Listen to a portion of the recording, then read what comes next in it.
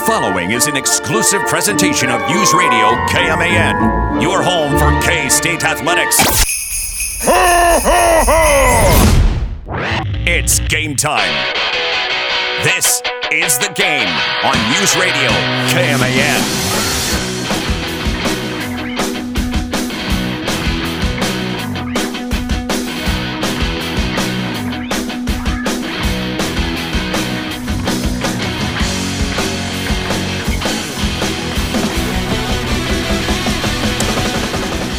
Wow, okay.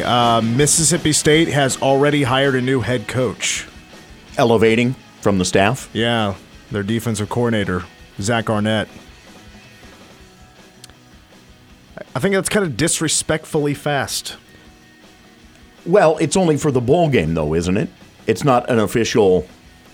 It's interim head coach, which is a situation where, honestly, that's just to try and calm the waters. No, this is not interim status anymore. This is head coach, as in signed a contract, head coach for 4 years. Oh. Zach Arnett, this is according to Pete Thamel, and says Mississippi State has agreed on a 4-year deal with defensive coordinator Zach Arnett to become the head coach. He was interim for the past week.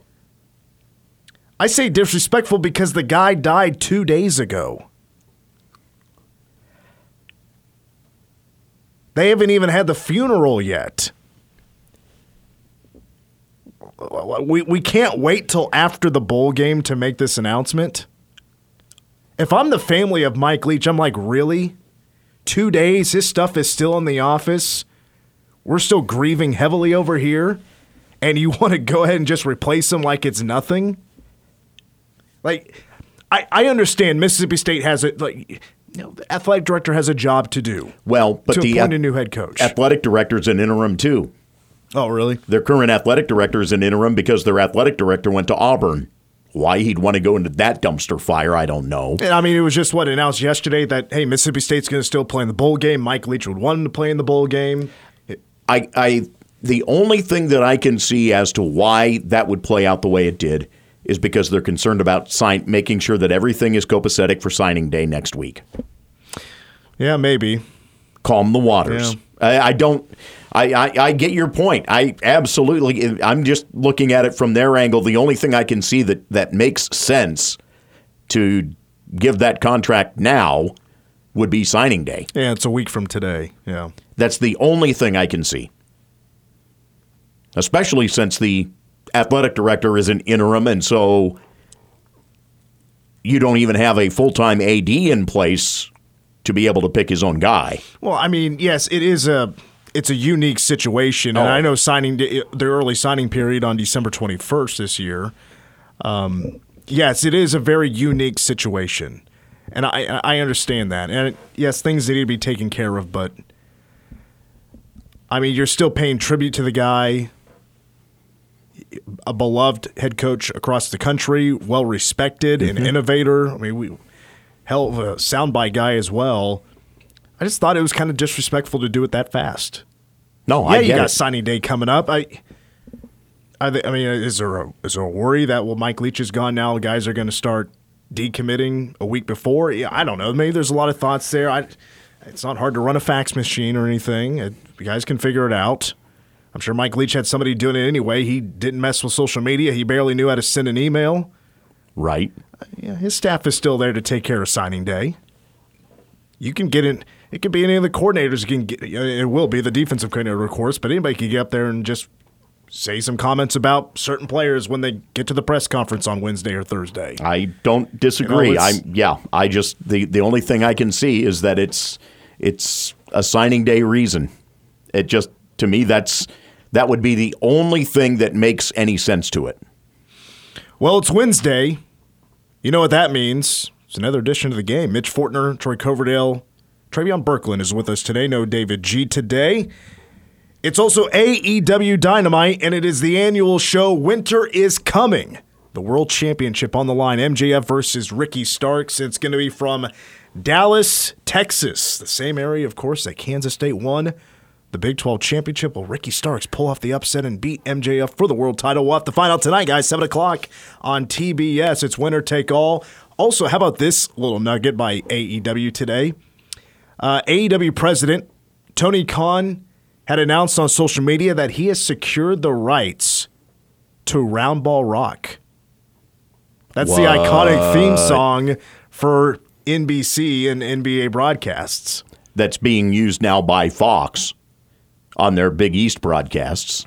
Maybe they allow, whoever owns the song allows multiple entities to use it, but I saw it today. I was like, AEW is using Roundball Rock to promo Winter is Coming. I was like, I love AEW, don't get me wrong, and I love Roundball Rock. I didn't think it clashed that way. It just kind of butted heads to me. Didn't feel right to have it over or underneath a wrestling promo. Right. I can see that. Yeah. But it also means Wednesday we are joined by Derek Young from K-State Online. What do you think, DY, about Mississippi State already announcing a new head coach 2 days after Mike Leach passes away? Yeah, I mean, I understand your sentiments, of course, because it is a, kind of a delicate nature, and I get that, and I'm sure that they probably discussed this with the family prior to the announcement. But on the flip side, and I know Troy got into it, and he is absolutely correct, and it's probably even more drastic than you guys probably let on. Look, I doubt that they would have 5 players in that class. I don't know how many players they have in class total, but I bet they couldn't come up with 5 that would sign this upcoming week if they didn't know who the head coach was. I mean, I know I wouldn't, and that's general business in college football recruiting. You're not going to sign anywhere if that school hasn't figured out who's going to be the head coach yet. You're extending it out to the late period instead of going early. Right, but if those guys have any options whatsoever, especially being in the SEC country, they're good as gone. And you basically have an entire class shredded. So I know it's delicate and you kind of think that way, but you still got to move forward business as usual if you feel like you already know who you want to hire. Because if not, you're in trouble. And this is another, I guess, unintended consequence of this era of college athletics. If they don't name a head coach soon, half that roster is probably in the transfer portal. All right, yeah, your guys' thought. Go ahead. I understand the sentiment, but they really just have no other choice but to go forward as soon as possible. It's cynical as hell. Yeah, I mean, to me, it was like, damn, guy. When you heard me come on air, that was my instant reaction. As soon as I saw that news, that was right as we came on air. So, yes, your guys' well thought out explanation to what took place is, yes, better than my instant reaction. I will admit that, but I don't know. It just seemed a little cruel. I would at least hope, and I assume that they did have a conversation with the family and kind of let them know why they have to go about it this way. But you can't recruit and you can't keep your own kids if you don't know who the coach is going to be. All right, fair enough. Appreciate that, DY and Troy. Good job, guys. All right. World Cup Finals is set, DY. We got France against Argentina. Who is your early favorite?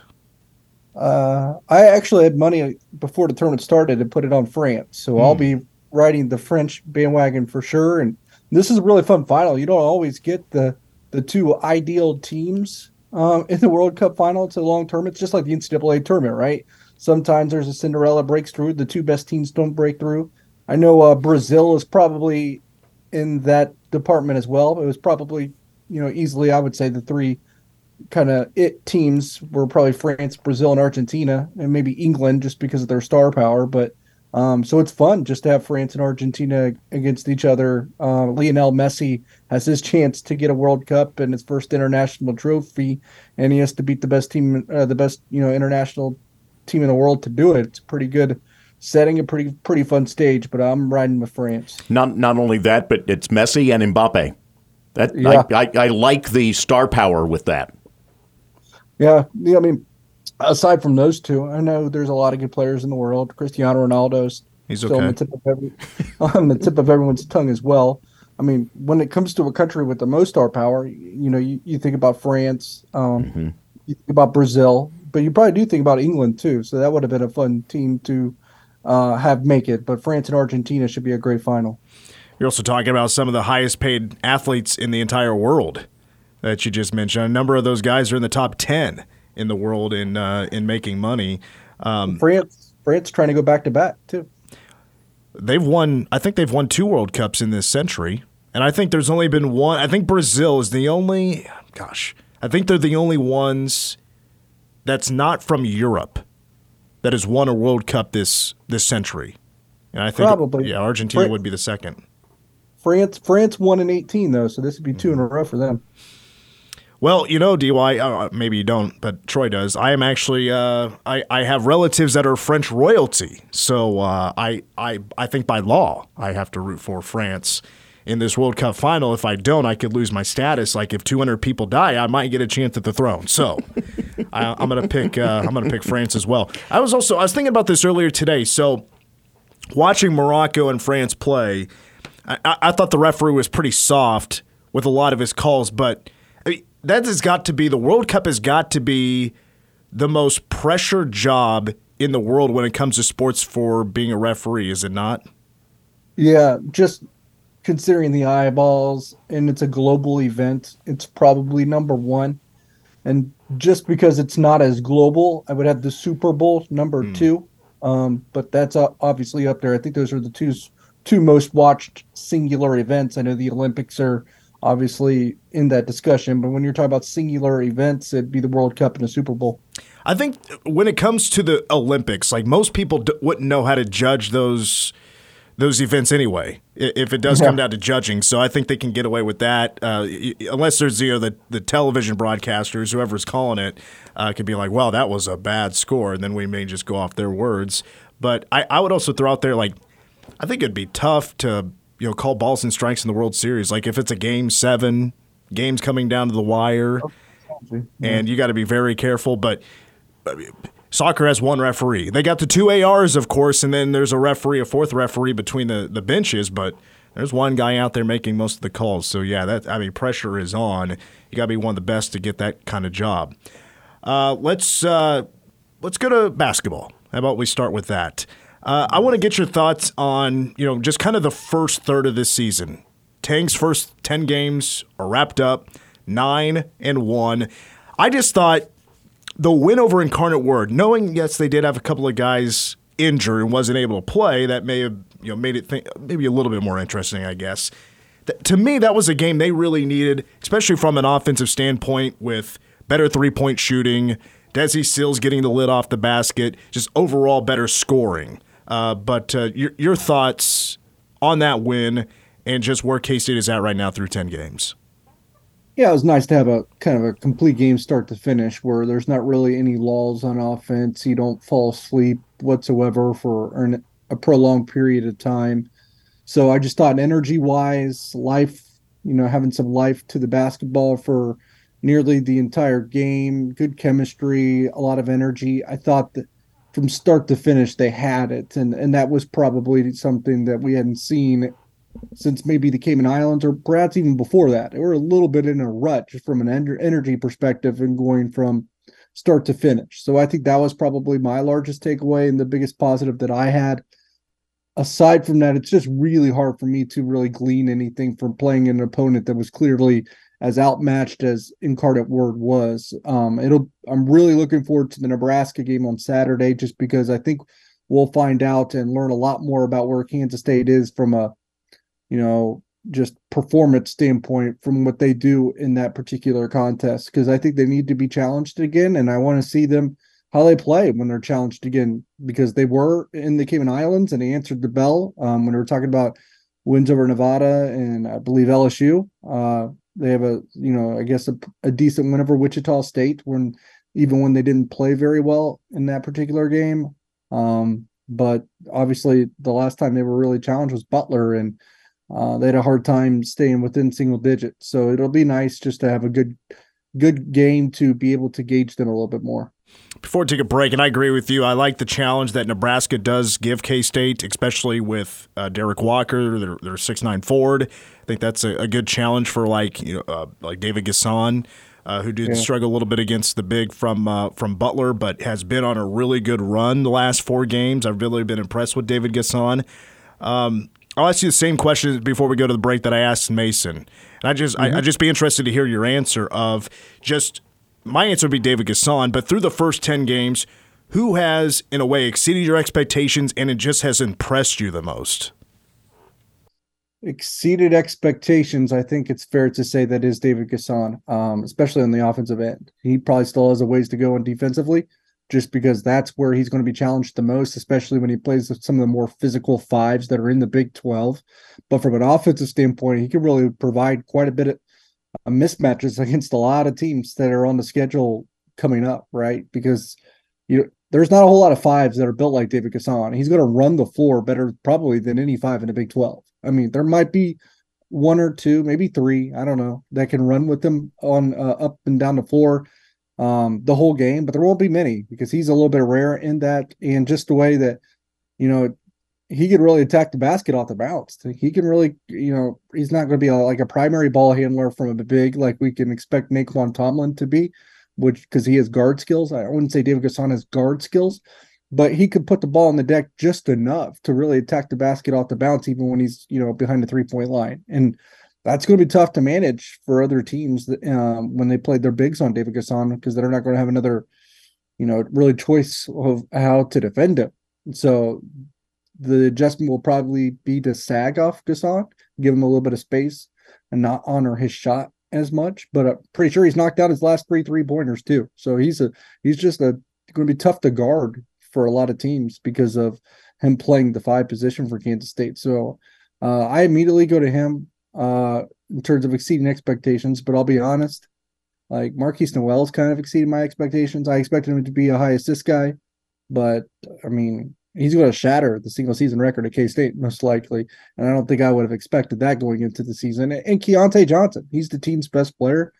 I think we expected maybe for him to hit that mark at some point this season, but he was that way from the get-go. And I guess I just anticipated more rust from him and maybe it being a little bit more of a build. But, he returned to his self. That was the All-SEC preseason player of the year of Florida right away. And that was surprising. I personally was so glad to see the rebirth day tweet that he sent out the other day. I thought that was outstanding, by the way. Yeah, it was a nice touch by Kansas State as well. Absolutely. We're Derek Young from K-State Online. This is the last chance we'll get to talk to DY before the early signing period begins a week from today. So we'll talk K-State football recruiting. Could there be some new additions to the class of 2023 in the next week? Could K-State maybe flip some guys? We'll ask DY about that next.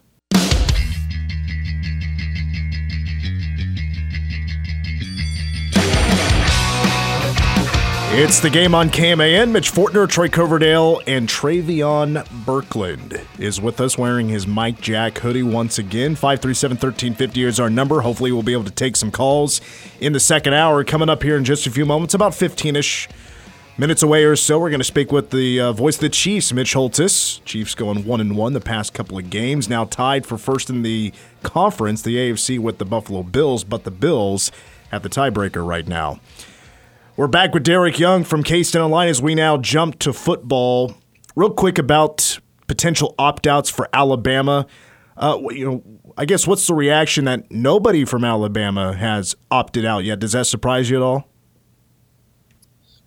In a way, I guess I just don't know what the timing is like on these decisions. All I know that is in the past, Alabama would announce them all at once. So the fact that we've had 0 to this point makes me think that we just haven't had the announcement yet. I don't know that for a fact, but that's what I kind of lean towards. I don't know when practices start, probably pretty soon, right? The game is, in what we're looking at 17 days.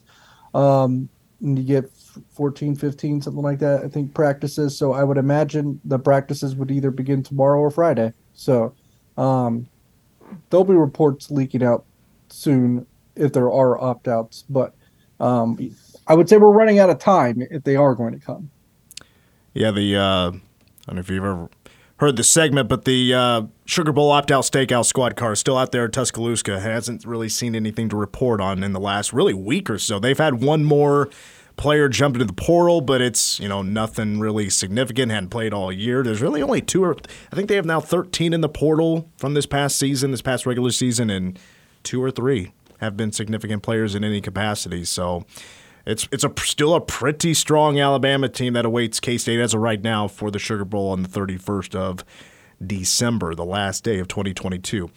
All right, so an addition for the Cats for the class of 2023, a transfer from Iowa, Keegan Johnson, 6'1 sophomore. Didn't really play this year. He'd been banged up with an injury, but the previous year wasn't too bad. 20 catches for 363 and 2 touchdowns. Nothing like, whoa, this kid is, boy, did he have an amazing season or what? It's just, he's got upside, I would say, but immediate impact guy, what do you think? Oh, absolutely. He's probably going to play the role that was held by Malik Knowles for the last 2 or 3 years, 3 years, maybe 4 at this point. Seems like Malik Knowles has been around for forever.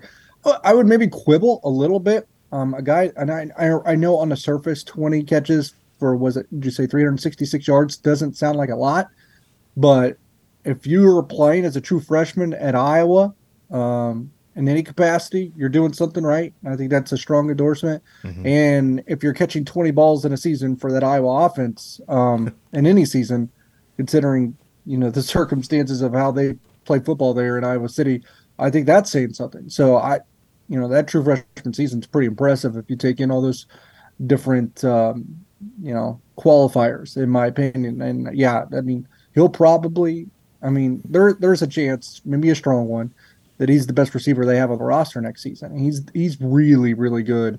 They came in second for him out of high school and really wanted him then, and were just edged out by Iowa. And you look at the offer list, there's certainly a lot of other teams that are good ones that believe that he could be a heck of a football player. I mean, he got offers from the likes of Auburn, Ole Miss, Texas A&M, Notre Dame, Houston, Purdue, Michigan. I mean, he was a wanted man. Nebraska wanted him too, and he's a Nebraska kid. I think he's from the Omaha area, and he's decided to go to K-State. His father played for Nebraska in the 1990s. Well, there you go. Cats win another one from the state of Nebraska. Just another pipeline kid, I would assume. All right, so now the class. More on the class of 2023. A couple of guys that have still been on the radar that haven't made a decision yet. I'll bring them both up at the same time here. 4-star linebacker Asa Newsome. We've talked about him before, but it's been a while since we've actually spoken about him. 6'4", 4-star linebacker from Iowa, and he's got K-State on a slim down list. Trey Spivey is another one, a 3-star wide receiver. He's from Arizona, and it sounds like he has the Cats down on his finalist list with a couple of schools. Get your idea of you got your you certainly got your eye on this story here, and I was reading a little bit about it on K-State Online. But your thoughts on those two guys' chances of becoming Wildcats? Yeah, I really like where they're positioned for Trey Spivey. I could see them winning that particular recruitment, outlasting Oklahoma State and Arizona. I think a recent in-home visit from Chris Kleiman probably sealed the deal, and we'll hear more about it. I think he makes his announcement, so to speak, on signing day. Actually, I think he's going to take it all the way to the end and let time expire and make his decision at the buzzer, December 21st. So Trey Spivey, I really like where Kansas State's positioned. With Asa Newsome, that's been a marathon of a recruitment. If you would have asked me over the summer, would I anticipate him still being an uncommitted prospect in December? I would have said absolutely no way. He was a guy that was certainly approaching and maneuvering through his recruitment as if he wanted to make an earlier decision before his high school senior season even began. He took 4 official visits in the month of June to Iowa, Minnesota, Stanford, and Kansas State.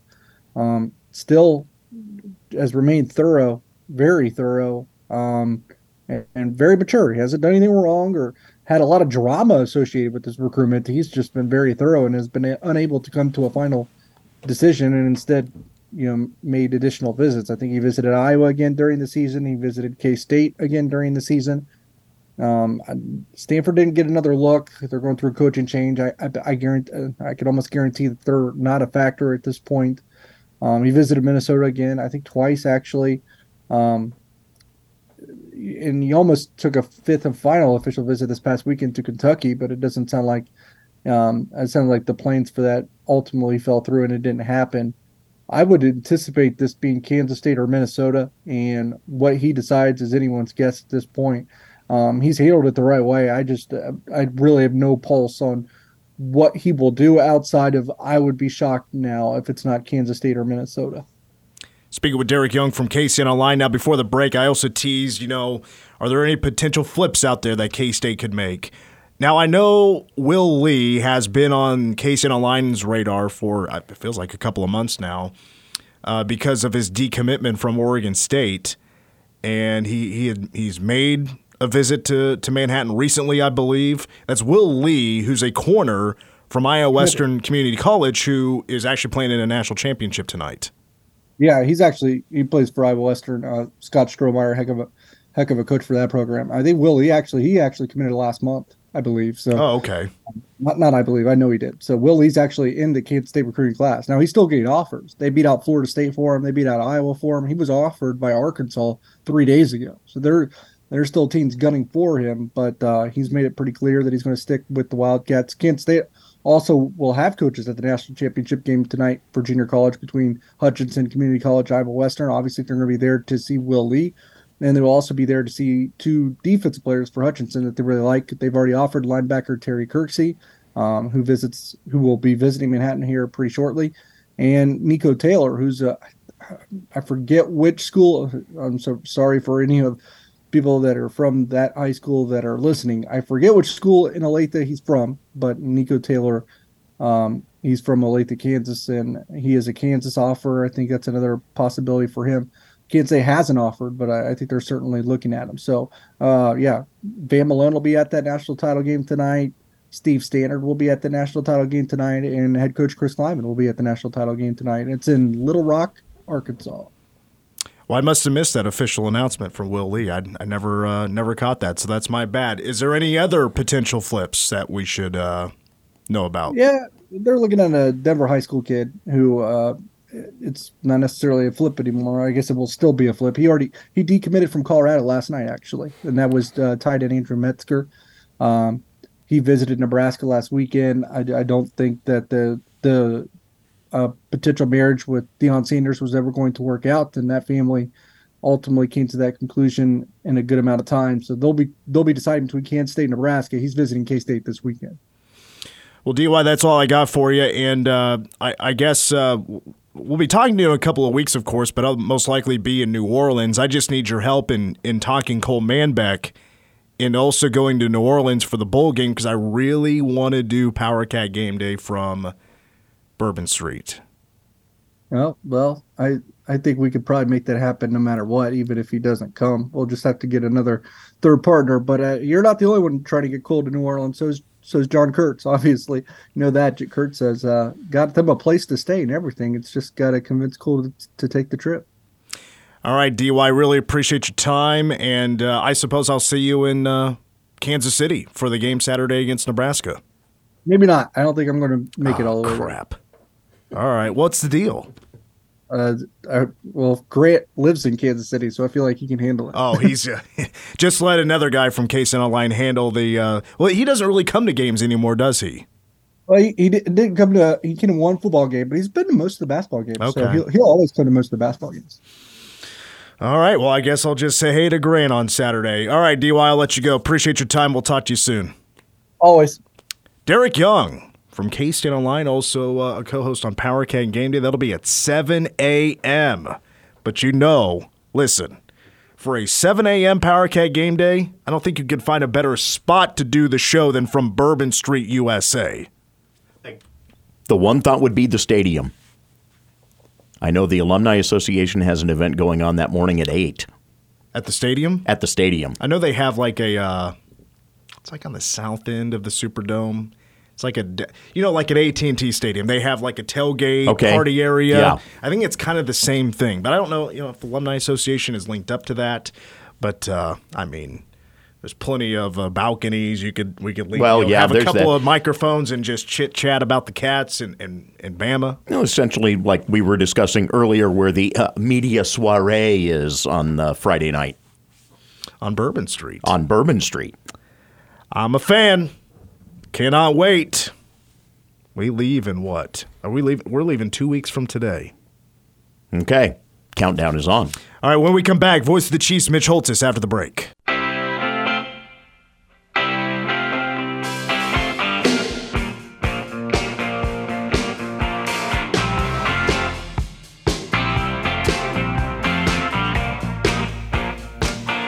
We continue with hour one of the game. Mitch Fortner, Trey Coverdale, Travion Birkland, big Michael Jackson fan. But you know that music. It's now time to talk Kansas City Chiefs football with the voice of the Chiefs, Mitch Holthus.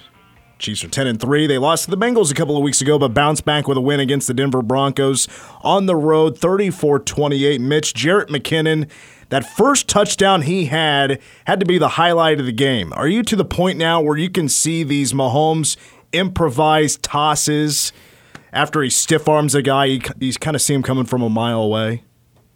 Well, first of all, 14 straight of the Broncos, just to give you one more point of clarification. So 14 straight. Does that ring a bell anywhere? Like something else, maybe. Gosh. I always say the Chiefs and K-State sometimes live in a parallel universe. 14 straight. And 25 out of 30 if you're keeping track on that deal. But no, I'm not surprised anymore by anything. Mahomes is like running right toward me. And I think it was Draymond Jones, I'm not sure. He's coming in to like obliterate him. And at the last second, he throws this, sidearm underhand. I mentioned the College World Series in softball, Oklahoma City.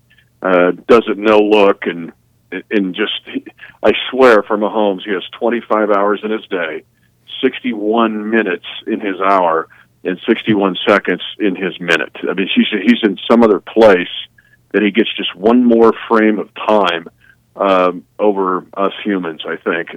It's just incredible what that guy does. That might be my new favorite Mahomes highlight, because before the time, literally, like as he's tossing the football, he is stiff-arming with his free hand a Denver Bronco to the ground. To do that all simultaneously is just boggles my mind. Well, he's a ninja. There's only 3 humans, I think, that have eyes in the back of their head, and he's one of them. The other's Andy Reid, because Andy Reid can see things 400 meters away where he's looking away from. And the same with Bill Snyder. Like, Bill would go, "Why were you leaning against that fence?" Like, God, how did he even know that? He was looking, it was at Goodnow Hall, and he saw it. Like, and he was at the practice facility. I mean, that's the way, I guess, extraordinary people are. But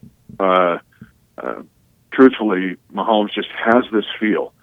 I mean, he can see the whole field. He can see 360 degrees, which sounds ridiculous, but no, he can't, because he stiff arms dudes behind him, or there's times you'll look behind him to see if anybody's back there. But to flip it flawlessly, he knew then he could lead McKinnon. Now, the other part of this equation, boys, let's don't take this for granted, is the way McKinnon, and I interviewed him after the game on that we do on Facebook Live, but I've seen him do this time and time again, especially this year, where you have the play call, right? Okay, you're going to run 493 Zebra K-Man Purple Pride. All right, got it. That means my protection and my route, my chip and release, and I got a route. Well, in a fraction of a second, Mahomes is out of the pocket, and I better scramble with him and get to the spot so he can throw me like an underhanded scoop pass so I can go 56 yards for. Oh no, he's going to run. So I better make a great block and not block in the back and try to free him up for a touchdown. What McKinnon has done twice this year. He has made the key block to get a Mahomes scramble and turn it into a touchdown. So don't overlook playing with Mahomes and what McKinnon has to do in a fraction of a second to go from, receiver to blocker. Fun fact, that K-Man Purple Pride play was the one that K-State won the Cincinnati game on the last play of the game. That was the play, believe it or not. That was, and Kevin Lockett, it's gonna be real big for him next week. Just here comes Tyler. I don't want to get ahead of myself, but he's going to be, he won't sleep all week. He'll be breathing in a paper bag, knowing Kevin. Should we not take for granted the last play, pretty much the defensive stop, I should say, even though Russell Wilson got hurt, and it was already such an emotional game with Denver making that comeback just about, but Chris Jones getting pressure, and then L'Jarius Sneed just catching a lame duck in the air. I mean, considering what was all on the line at that time, I mean, that's a gigantic play. Chris Jones is having the most underrated season of any defender in the NFL. Now, that sounds like, okay, that's hyperbole, that's provincial. Sure, you would say that. But who's having a better year than he is? When you look at his pressure rate, when you look at the way he affects a game, I know the rest of the league outside of the media is noticing, at least the coaches and players are noticing it, but he's doing that with more frequency than we know. But to do it there where the game was on the line, because like that third pick from Mahomes, we can talk about how great Patrick is, but he's admitted, first pick is the one that just takes everything off the rails. Otherwise, the Chiefs are going to win by like 40-3. Okay, and then because that first pick set up the second pick, and then and Jewell made a great play on the first one, an adjustment. He just got burned on that same route by Kelsey, 38 yards, like 20 plays prior to that. And then Surtain just made a great play. But the third one was, no, Pat. And a touchdown beats you. And truthfully, Rippon coming in gave them a better chance for the deep ball. So with Chris to make that play and then Pacheco to seal the deal with his run was awesome. But if Chris doesn't make that play, who knows? We might be talking about a upset of disastrous proportions. Travis Kelce, another milestone for the guy, but this one's a huge, gigantic milestone. 10,000 career receiving yards. He's the fastest to do it in 140 games. That's special. But doesn't it? Say what else is special? But there's another. Keep going. Well, I was going to say, I think what else makes it special, right, is just how many few guys have made it to 10,000 yards when it comes to tight ends. And you're right. He did it in 37 games faster than anybody else. That's like 2.5 seasons faster, and that's Gonzalez, who would be next on the fastest to 10,000 list. But let me give you another one that is just part of my case when I argue in front of the Supreme Court that Travis Kelce is the best tight end to ever play this game. And that's a little bit sensitive because, if I talk about Will Howard being an NFL player, then what's Skylar Thompson or Colin Klein thinking? Well, that's kind of ouchy. Mitch thinks he's better than I was, right? So when I say that about Kelce, and I called every one of T-Gonz's plays when he's with the Chiefs, but here comes Billy Baber and Jason Dunn and T-Gonz's buddies like texting me like, dude, slow down. Whoa, no. I'm going to the Supreme Court here, but here's the stat. Here's the one that he got last week that is a big part of my case in front of the Supreme Court, and that is Travis Kelce has more yards after catch than any tight end in National Football League history, and he's done it within 9 seasons. Now, yards after catch is a running back tight end stat. It's not a wide receiver stat. A wide receiver catches the ball at 30, and then he goes down, and it says you're getting a 32, but it's only 2 yards after the catch. A running back catches think of Deuce, right? Deuce has got 1 billion yards after catch. Well, before Sennate's done, look how many he's going to have.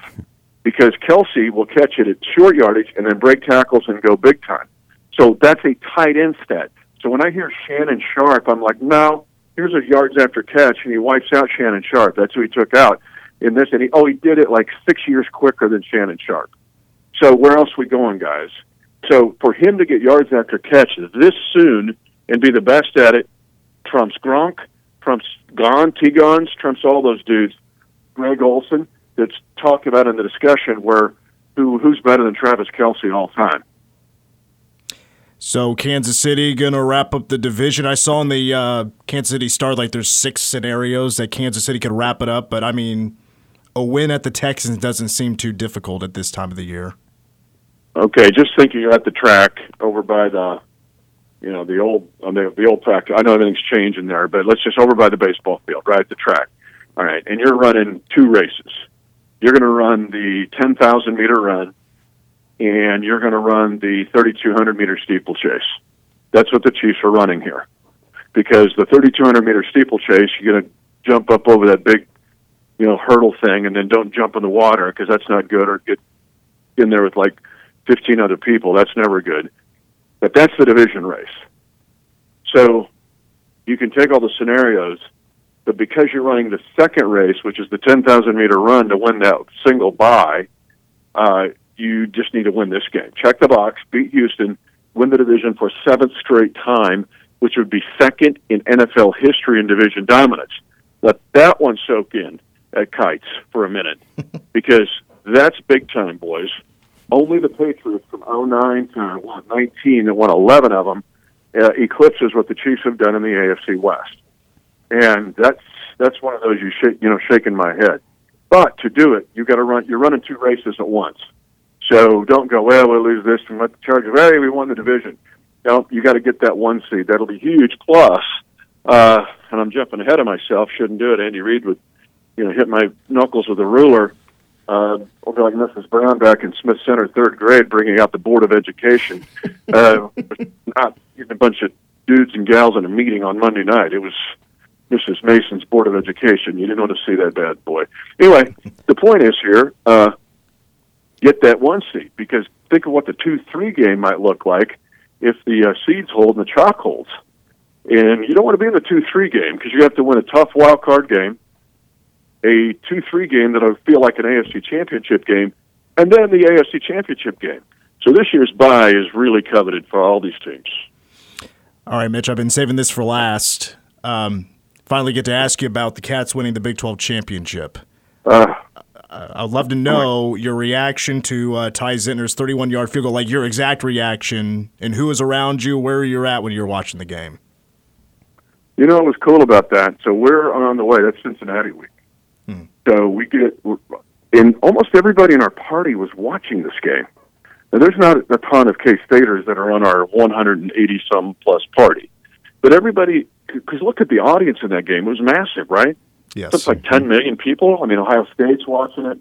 But everybody was captivated by it for some reason, more than any K-State event that I've kind of been a part of watching or with Chiefs people. Everybody's watching on their tablets or phones. They're like, wow, they're into it. But we have to get on the plane. Whoops, can't, so now we're flying, now we land. Whoops, now we're into overtime. So we're on the bus going from the plane to the Cincinnati hotel, and on that's where it happened. And everybody's watching this game. It was crazy. And so, for whatever reason, because of the time slot, stand alone, because of the impact of the game, whatever, I'm just looking down the road on the bus, and everybody's watching it. And, of course, they're, giving, me a little bit of razz of like, hey, that's pretty cool. I go, yeah, that's cool. And let me tell you something else. There's a gal named Corbin here. She's one of our seasonals. And she is from Downingtown, Pennsylvania. She is a close family friend of Will Howard's family. She was on the same swim team with Will Howard. So she's sitting in the seat in front of me. Even though she went to Villanova, she's cheering like it's Willie the Wildcat. She's doing, hey, let's go Cats, and wants the Wabash going, because she loves Will Howard and Will Howard's family. So I'm kind of sharing it with her. Is she's seeing that? Like, I'm going to try to get over to a basketball game when Will's there and get Corbin to meet her before her time here is done, or at least to connect with her because they're close friends. Also sent a text to Veach, and I said, hey, how about the K-State quarterback from Downingtown, Pennsylvania? Because he's a Philly guy, north of Philly, and loves high school football like I do. And he goes, the Whippets. It's Downingtown West, the Whippets. They were in the state championship game in the other class the same day we won the state championship. And by the way, the dude won the Maxwell Club Award. He goes, that's a big deal. So people are connecting, probably more than I've ever seen, of just being interested in this K-State win over TCU. It was awesome, man. It was cool. And everybody's like, other than the folks that are the other side of the river, and they're being congenial, but the others are like, hey, this is really cool. They were into it. And so it was fun to experience that. Thanks for asking, because it's a moment. I'm like, the whole bus is watching this game, And so you see Elijah Lee, but even the guys on the team were like, hey, man, Cats. Like, yeah, Cats. And Sugar Bowl, let's go. Well, it was certainly a memory. I was there in person. I'll never forget. Mitch, we're heading up to the top of the hour here. Safe travels to Houston, and I'm sure the Chiefs will get it done and win the division on Sunday at noon. Did I say I think Will Howard's an NFL quarterback? I think my biggest takeaway from the story is that Will Howard was on the swim team. Hey, he was a stud. I mean, he was like, I bet. Like, who's the dude that used to won all the gold medals? He's that guy. So I don't know. He's like Hercules. But yeah, he's an NFL quarterback. I left that Oklahoma State game. He's an NFL quarterback. Maybe as big a candidate as we've had at that position since, I don't know, Grogan maybe. Yeah, truthfully, seriously. All right, thanks, Mitch. See you, boys. Hour 2 is coming up next.